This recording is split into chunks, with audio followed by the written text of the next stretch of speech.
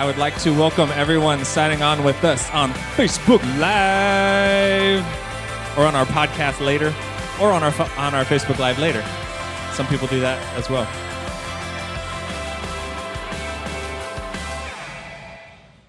Let's go, peeps. All right, it is my great joy to welcome you today. My name is Josh Houston. I'm one of the pastors here. How's your week? Let's do thumbs up. Who had thumbs up week? All right, who had a thumbs sideways week? All right, who had a thumbs down week? Grace and blessing all over you.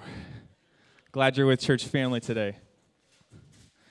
Today, we are wrapping up our January sermon series, Freedom in Discipline. This month, we've delved into spiritual disciplines. In case you're not familiar with that term, spiritual disciplines are spiritual exercises. They're these exercises that form our hearts, they shape our character. They're part of our training in forming us into the likeness of Jesus. And how they work is they cause us to collide with God, and when that happens, our hearts are opened, our spirits are expanded, and God, He offers us wholeness and new power and new freedom. This is what we've talked about for the month of January, discovering freedom in discipline. So this month we intentionally hit some of the less popular ones, some of the less talked about ones. 3 weeks ago, I spoke about freedom in simplicity. 2 weeks ago, I spoke about freedom in silence and solitude. Last week, I spoke about freedom in confession. It's been a fun month. I encourage you to go back and listen to any of the messages if you missed them, Facebook Live or our podcast on the website. Today, we're going to tie a bow on this series. I want to preach a message entitled Freedom in Celebration. Freedom and celebration. Now, I've done a lot of work on the spiritual disciplines over the years. There's something I particularly feel drawn toward. I've read a lot on them, and much of the contemporary conversation that revolves around the discipline of celebration, it tends to be this thin and very surface level approach. Personally, I love to read authors who are dead. Anybody know what I'm talking about? People who've been dead for a long time. There's some deeper stuff to it, right? And I'm not saying it's the opposite if people are living, but if you read some of the mystics, if you read some of the classic contemplatives, you'll discover that they were enthralled by this idea of joy. That joy is the fuel for living in the way of Jesus. That knowing who we are, that knowing whose we are, it fills our spirits with joy, and that joy is what transforms us, and it empowers us to live into the kingdom of God.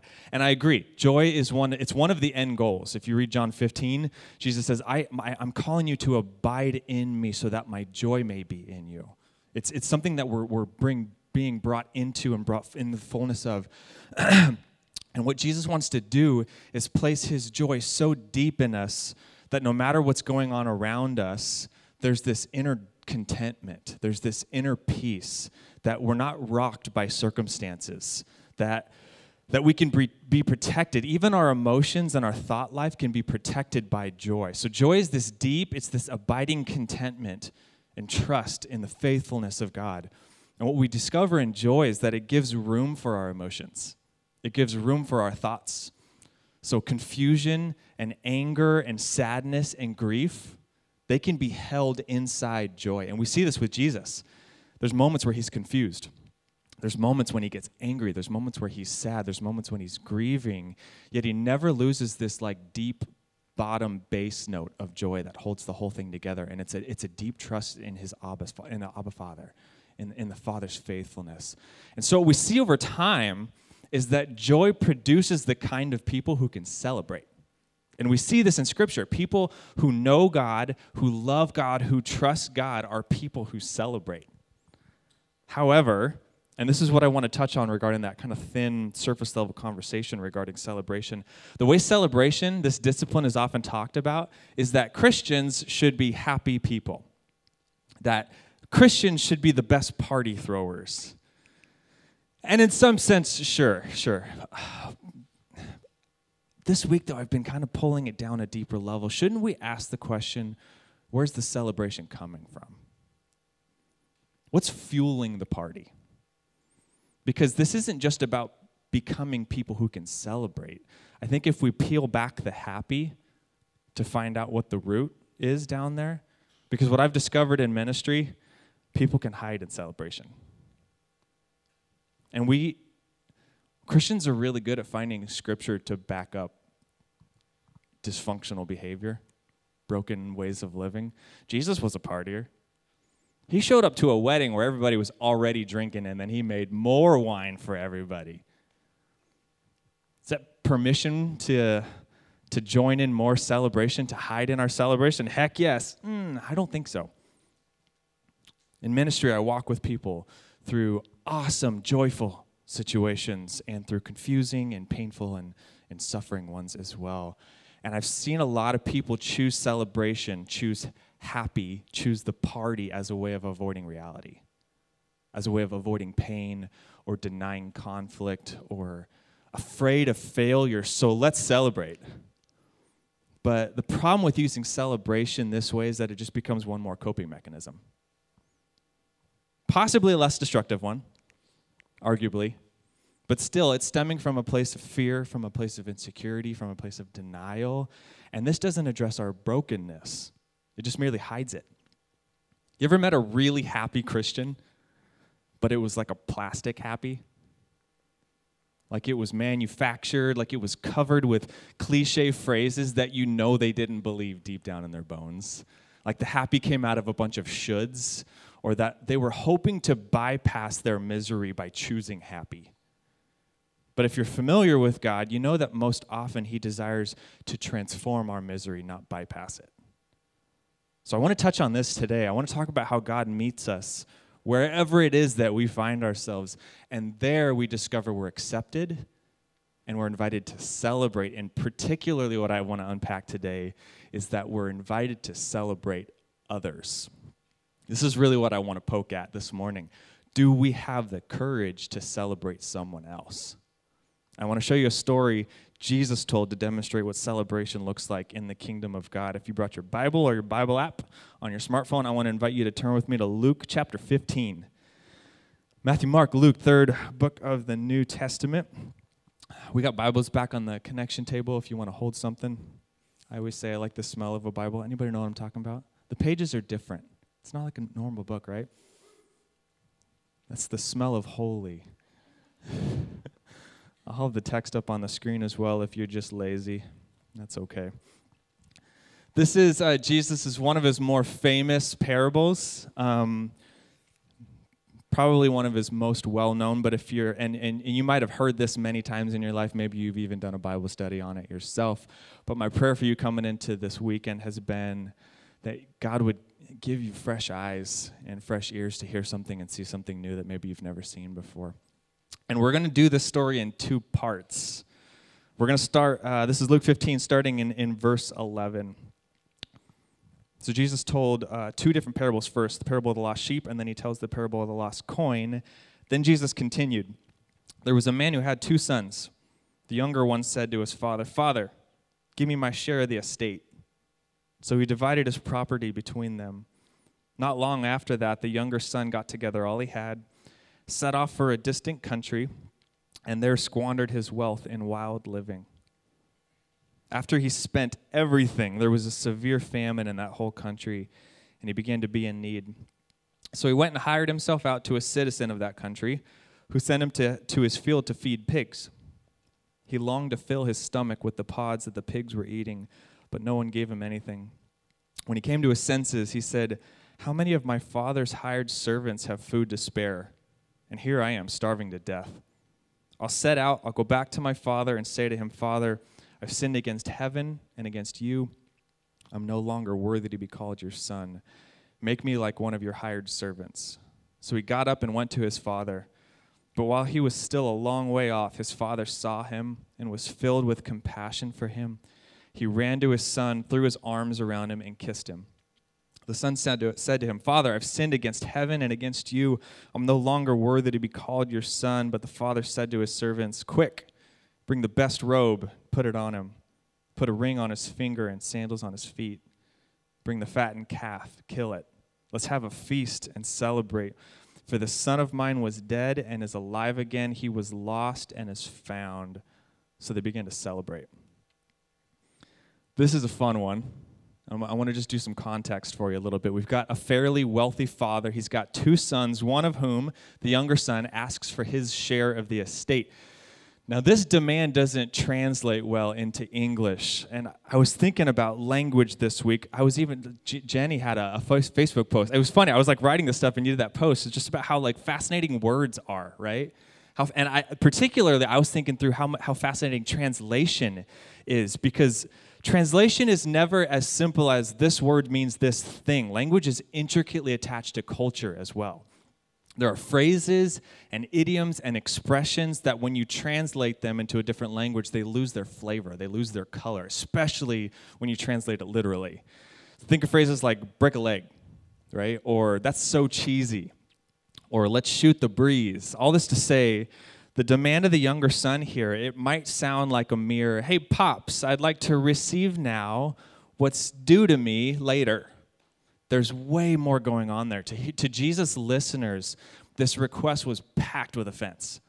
Because in order for his father to give the son half the estate, it meant half of everything had to be sold. So half the land, half the possessions, half the animals, half the food. He's saying, Father, sell half of everything, literally half of everything you have. I want cash right now. And to complicate this even more, to compound the inconvenience, this isn't just a material cut, it's a relational cut as well. Because in this culture, if the son was going to receive his share, the father had to die. The younger said, give me my share, but what he said is, Father, you're as good as dead to me. Jesus' audience, they would have been appalled by this story.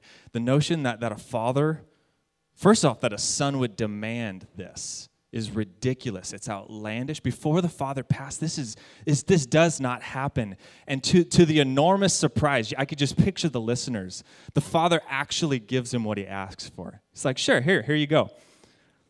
Takes off. Jesus continued, the son takes the cash, goes off to a distant country. Again, this is packed with meaning. He's not just saying, the son wanted to travel the world. He's like, I graduated college. I don't have to pay back my student loans yet. I'm just going to go backpack through Europe. It's not like that.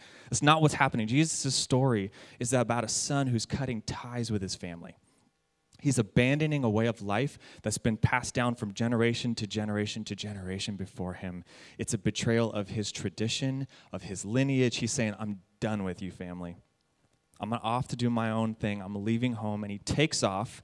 He leaves the protection. He leaves the care of his good father. He leaves, and he lives as though he does not have a home. He's looking anywhere but home for home. And he quickly finds himself lacking. He spends the entire savings that was given to him. He spends it on sensual living, and now he's hanging out with pigs. He's thinking about eating their food, and he thinks to himself, man, don't my father's servants, his hired servants, even have it better than I do right now? He now is nothing to no one. He's lost, and his lostness brings him to his senses. I need to go home. But you notice how he does it? I'm going to head back home. I'm going to tell my father I've sinned against him, and I'm going to ask him if I could be one of his servants. He believes his father is going to need an explanation. He believes the father's love is conditional, like the rest of the world that he just experienced. So he diminishes himself below his true identity. No longer son. I'm content just being a hired servant. All this while the father is eagerly waiting for his son to come home. All this while the father is eagerly waiting to tell him, there's nothing you could ever do that could take away your sonship. You're completely mine, always mine, not because of how well you perform, but because my love for you is wild beyond what you could imagine. Jesus says the father sees him a ways off, and he runs to embrace him once again. Outlandish, Jesus, in this culture, fathers. Don't run. This is a culture of honor and respect. A father would never engage in a childlike sprint, especially not to a child, especially not to a child that just abused his love. But this father, he's been waiting. He's been longing for his son's return. He sees his son at a distance, and he sprints to him. He throws his arms around him. He kisses him.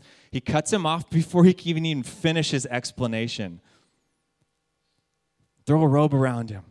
Give him a ring, sandals for his feet. Get the fat calf, kill it. We are going to throw a party right now. There's going to be a celebration that is about to go down. We're throwing a block party. My lost son is home, and I'm going to lavish love on my son. Man, these people listening to the story must have just, this doesn't happen. What is this about? This audacious love from this father. What love. However, the story's not done yet. You see, while the story is often titled the parable of the lost son, this is not a parable of one lost son. This is a story of two lost sons. The younger son is obviously lost. He's immature. He's entitled. He's foolish. What he did was wrong. Everybody knows it, including himself. This is classic human failure. Redemption, reconciliation, homecoming. It's a touch more difficult, however, to see how lost the older son is. And this is who I want to zoom in on today, because all the while all of that's going down, the older son was taking care of his responsibilities. Jumping back in on verse 25. Meanwhile, the older son was in the field. When he came near the house, he heard music and dancing. So he called one of the servants and asked him what was going on. Your brother's come, he said. He replied, your father has killed the fattened calf because he has him back safe and sound. The older brother became angry and refused to go in. So his father went out and pleaded with him. But he answered his father, look, all these years I've been slaving for you, never disobeyed your orders, yet you never gave me even a young goat so I could celebrate with my friends. But when this son of yours who squandered your property with prostitutes comes home, you kill the fattened calf for him. My son, the father said, you're always with me, and everything I have is yours. But we have to celebrate and be glad because this brother of yours was dead and is alive again. He was lost and he's found. The older son, he was the good son. Faithful, obedient, admired, outwardly no faults. But when his father decides to celebrate, when he decides to honor and cherish the rebellious younger brother, this older brother's nasty side comes out. So much so that he refused to even go into the party. His father comes out to plead with him. But the son's cry follows, I've slaved for you. Obedient, responsible, loyal, yet you never even gave me a goat party. Why don't I get thanked? Where's my honor? Where's my respect? Where's my party, Father? In the older son's complaint, do you hear how obedience to his father has become a burden? How service has become slavery? And what happens is anger towards his brother changes how he views his dad. The father responds, my son, you're always with me. Everything I have is yours. We're celebrating because your lost brother is home. Come celebrate him with me. In this parable, Jesus is describing the kind of celebration that goes down in the kingdom of God. Our Heavenly Father is bursting with love for his children. And in case you're wondering, that means all humanity, not just Christians. All of humanity. He's bursting with love for all of his children. And this is the invitation he extends to us. Come celebrate your brother with me. Come celebrate your brother with me. What the older brother can't seem to accept is his father's kindness. And this is the core of what Jesus is getting at in this story. Our Heavenly Father is really, really gracious. Jesus says, the Father is so gracious, he's so audaciously gracious, it's worth celebrating. He's so wildly generous and forgiving and compassionate. His love is so all-inclusive, it's worth throwing a fattened calf party. And you get a choice. Do you want to mope? Do you want to stand outside and complain about the Father's generosity towards another sibling? Or do you want to join the party? You see, the prodigal son is a story, it's not of a good son and an evil son, but a story about two lost sons and a story about a good father who meets both sons exactly where they are, just as they are, not as they should be, and he offers them both kindness right there. And you see two responses. The younger brother allows himself to be loved. He allows himself to be welcomed home from his lostness. But the older brother, he can't move past his anger. He can't move past his judgments or his narcissism to let the father heal him too. The older son demonstrates this competitive approach to life and relationships. Comparison and rivalry and jealousy. Jesus says in the Father's love, in the Father's home, there's no rivalry. We're all on the same team.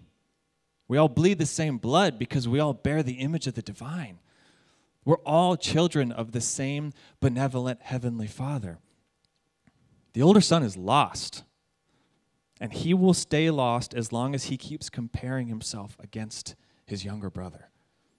And with eyes of comparison, his brother's going to appear more loved than he is.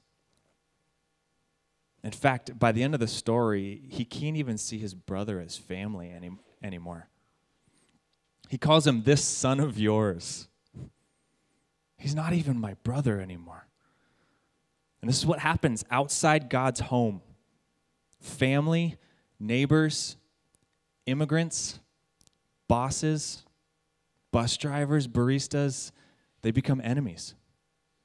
People outside my belief system or sexual orientation or political party or socioeconomic status, outside God's home, we convince ourselves they're not even brothers or sisters anymore. It's so lost. It's such a deep and profound loss that we can't even see we're family anymore. There's two lost brothers. And I was thinking about this. While the older son is the focus today, I have a hard time teaching this parable without preaching the gospel. So excuse me for a moment. In case you find yourself identifying with the younger son today, or in case you've never heard the gospel, or in case you've heard the gospel so many times it feels more like old news than good news, I want to share it with you. Maybe you've walked away from God our Father. Whether a slow and subtle drift away from home or an aggressive giant middle finger to God, attempting to find home outside of the only place you're truly home, you're invited back. If your heart's warming to this message, you have to hear there's nothing you can do to save yourself. There's nothing you could do to redeem your excuses or your mistakes. The only thing necessary for your redemption is to walk back home to your Heavenly Father. To let yourself be loved by Him. His grace is bigger and grander than you can imagine, and there's nothing you can do, there's nothing you've done that can change the way He feels about you. He loves you right now as much as He ever has and as much as He ever will. Nothing that exists can separate you from the love of God. I love this story so much because Jesus paints this picture of God for His listeners. And the way Jesus paints it is that if the Heavenly Father were to meet you face to face in your home tonight, if He were to physically show up to you, knowing all of the skeletons that you hide in your closet, all of your hidden agendas, all your dark desires, completely seeing you, all the things you hate most about yourself, the things that you're ashamed of, if He physically revealed Himself to you tonight, you would be so overwhelmed by His compassion and His tenderness and His affection and His acceptance of you. That if He showed up to you, you would experience His absolute devotion to you. That you don't have to change, you don't have to grow, you don't have to clean yourself up, you don't need more spiritual insight or spiritual maturity. Jesus communicates the most urgent need in your life is to trust that you are loved and accepted just as you are, not as you should be, because none of us are as we should be. He teaches us that the Heavenly Father says, He looks at you today and He says, more pleasing to me than all of your prayers and all of your best efforts and all of your religious practice is that you believe I love you. That you are my son, that you are my daughter, far beyond how well you perform. It's so important we get this. You did not choose God. God chose you. From all eternity, you've been engraved in his palm. Before you were touched or thought of, God was forming you in secret. Before your name was known, he was forming you in your mother's womb. And what we learn from Jesus in the Gospels is that following him is not about learning to know God or love God. It's about being found by God and known by God and loved by God. This is what Jesus' life and preaching did. It had one aim. It was to reveal the furious and limitless love of God for us, and then to show the way back home to that love. So that the real sin is denying God's first love for you. It's ignoring your original beauty. So Jesus beckons us, get out of the pig pen. Stop trying to find God's love in a world that will leave you empty. Come home, because as long as you're looking for love away from home, like the younger son, you will remain lost. But the older son, his lostness is more disguised. Maybe you haven't walked away from God, but your love for others doesn't really resemble love much anymore. We have the tendency to get jealous when others are being successful, when others are doing well, when others excel beyond us, when others get the attention that we're not getting. You know when you wanted that promotion at work, but the jerk, who, by the way, you're far more talented than, obviously, they got their promotion. Why is it so difficult for us to celebrate them? Do we truly believe that passive aggression, or maybe just aggression, is going to make the world a better place? What if you took him or her out for a drink after work? Not pseudo-celebration, real celebration with him or her. Real celebration of him or her. It's so awesome you got the promotion. You're going to crush it. I believe in you. Do we really believe dishonoring them through rivalry and through jealousy is going to help anyone, even ourselves? Our Heavenly Father invites us, come celebrate your brother or sister with me. I think one of the reasons we have such a difficult time with this is because we take ourselves so dang seriously. Too many Christians have this, the inner spring, it's just coiled so tight. I know followers of Jesus who are dull and boring. When you pay close attention to Jesus in the Gospels, though, this is not the way he comes off. In fact, it was the opposite. He was so full of joy and celebration, he was accused of being a drunk and a glutton. Now, this isn't encouragement to lose ourselves in sinful pleasure, but I think just how the body can be physically overworked as we're pursuing physical health, the spirit can be overworked as we're pursuing spiritual health as well. So what celebration does is it invites us to relax and to enjoy the good things in life. I think Christians might represent Jesus better if more of us were secure enough in ourselves to laugh at ourselves. Secure enough to admit we're not as big a deal as we would like to think we are. Secure enough to admit all of us are completely replaceable. You see, what celebration does is it levels the playing field. Because when we show up to the festival of God, all the powerful and the esteemed, they're grounded, and all the weak and lowly are elevated. The party we're invited to, it summons the wealthy and the poor, and the powerful and the powerless, all of us to celebrate the glory and the wonder and the goodness and the grace of God. Celebration frees us from taking ourselves so seriously. It frees us from an inflated view of self, but also a deflated view of self, of our own importance, of our own necessity. And when that happens, we're given new eyes to see the world, to see people as our Heavenly Father does, where others don't look so other, where others begin to appear less threatening or offensive or unspiritual.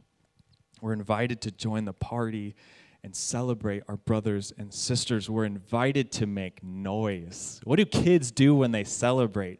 I have a 4-year-old daughter. What do they do when they celebrate? They make lots of noise.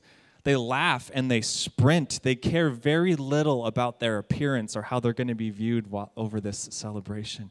We're invited with Jesus to laugh, We're invited into hilarity and in celebration, and sometimes to look stupid, to let go of that annoying burden to always sound profound. The Father is just constantly throwing celebration and parties, ever celebrating the return of his children, ever joyful over his abounding love over his kids, and he beckons, join me. My love is not a limited resource. It's big enough for all of humanity. It's big enough for all of creation. Come celebrate your brother or your sister with me. Now, it's easy to miss the conclusion of this story, of this parable. I did for years. For a long time, I thought the ultimate call, the ultimate goal was to return home to the Father. Whether you identify more with the younger son or the older son, the Father invites us home, but there's a call that's greater than returning home. It's the call to be the Father in the story, to become the Father. The great invitation is to become the Father, welcoming lost ones home, inviting others to the celebration. I want to say that again. The great invitation is to become the Father, welcoming lost ones home, inviting others to the celebration. This is what the spiritual disciplines do. They cause us to collide with God, and they transform our likeness into His. We're already made in the image of God, but being made into the likeness of God takes a lot of work and a long time. So we engage in disciplines like celebration, and over time we're transformed by God into God. We're transformed by Him into Him. What does it look like? It looks like celebrating when the celebration is not about you. To joy with and for those receiving things you're not receiving. To celebrate with those you could be envious of because the Father's celebrating them. Church, there's a party going on. And it's your choice on whether or not you want to join the celebration. It's your choice if you want to be too caught up in your own pride, in your own anger, in your own lostness, that's going to prevent you from celebrating the good things God is doing in those around you.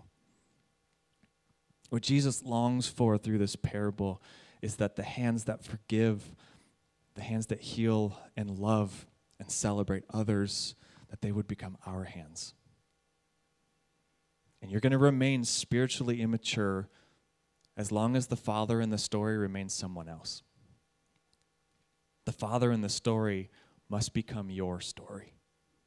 To grieve as He does for the lost, to forgive as He does, and to be generous with our stuff as the Father is generous. And as we become the Father in the story, our mission refocuses. We now remain home, so other lost sons and daughters can come home and find refuge through us.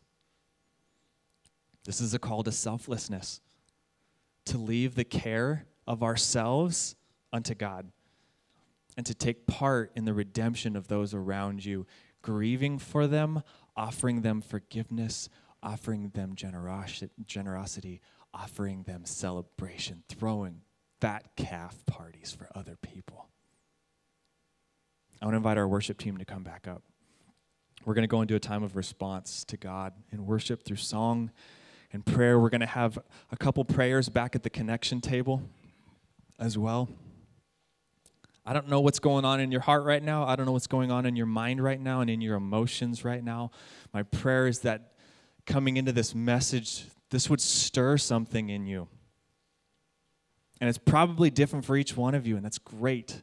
There's not a right way to respond here other than can you tap into what it is that Jesus is attempting to speak to you right now? And sometimes we're like, what is that like? How do we know what God's voice is? How do we know what God's voice sounds like? Most often, it's through our own thoughts. So as you sit in this, what's bubbling up? What's kind of lingering in the back of your mind? Address that. Look at that. Inspect it. Offer it up to God as a gift. Maybe it's anger and bitterness towards someone. Maybe it's someone specifically that you're frustrated with, or maybe you're frustrated at God because they're getting the stuff that you wish you had. We like to blame others for how our life is going. Sometimes we're just making it messy and dark and murky. You want to change the world? Start with you. God, here's my heart. I want to be like you.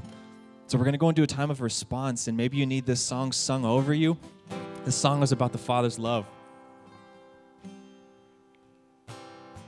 We have prayers at the back by the table who would love to stand with you and pray with you. Maybe you don't even know how to express what's going on, but you just need someone to pray over you.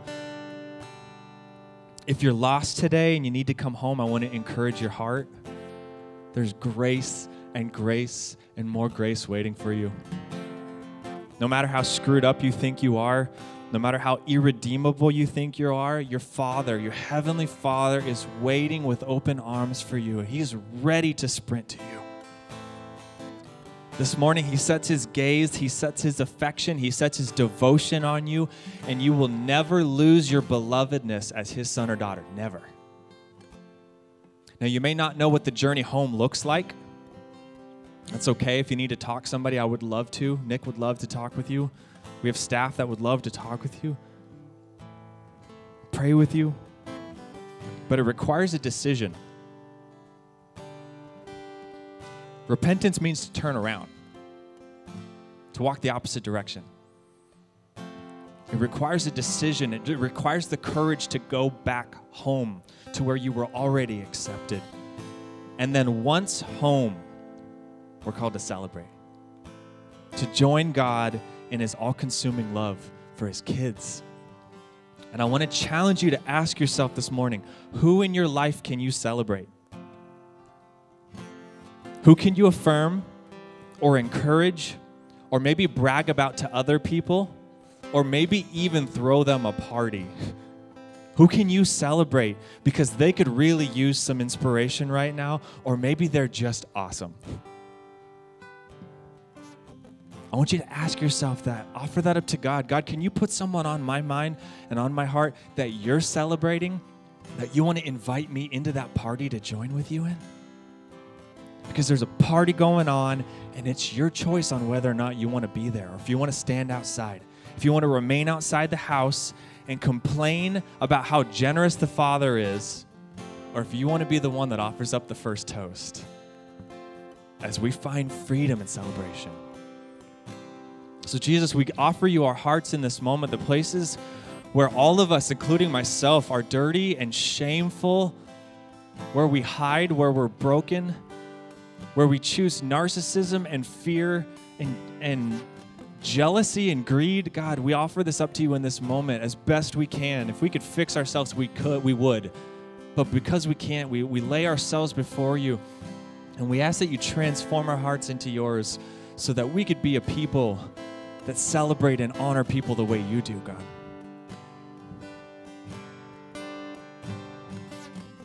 Give us hearts that pursue you. Pray that you stir us this morning, God, that you would draw us back home and give us the courage to celebrate other people. We ask this in faith in your name, Jesus. Amen.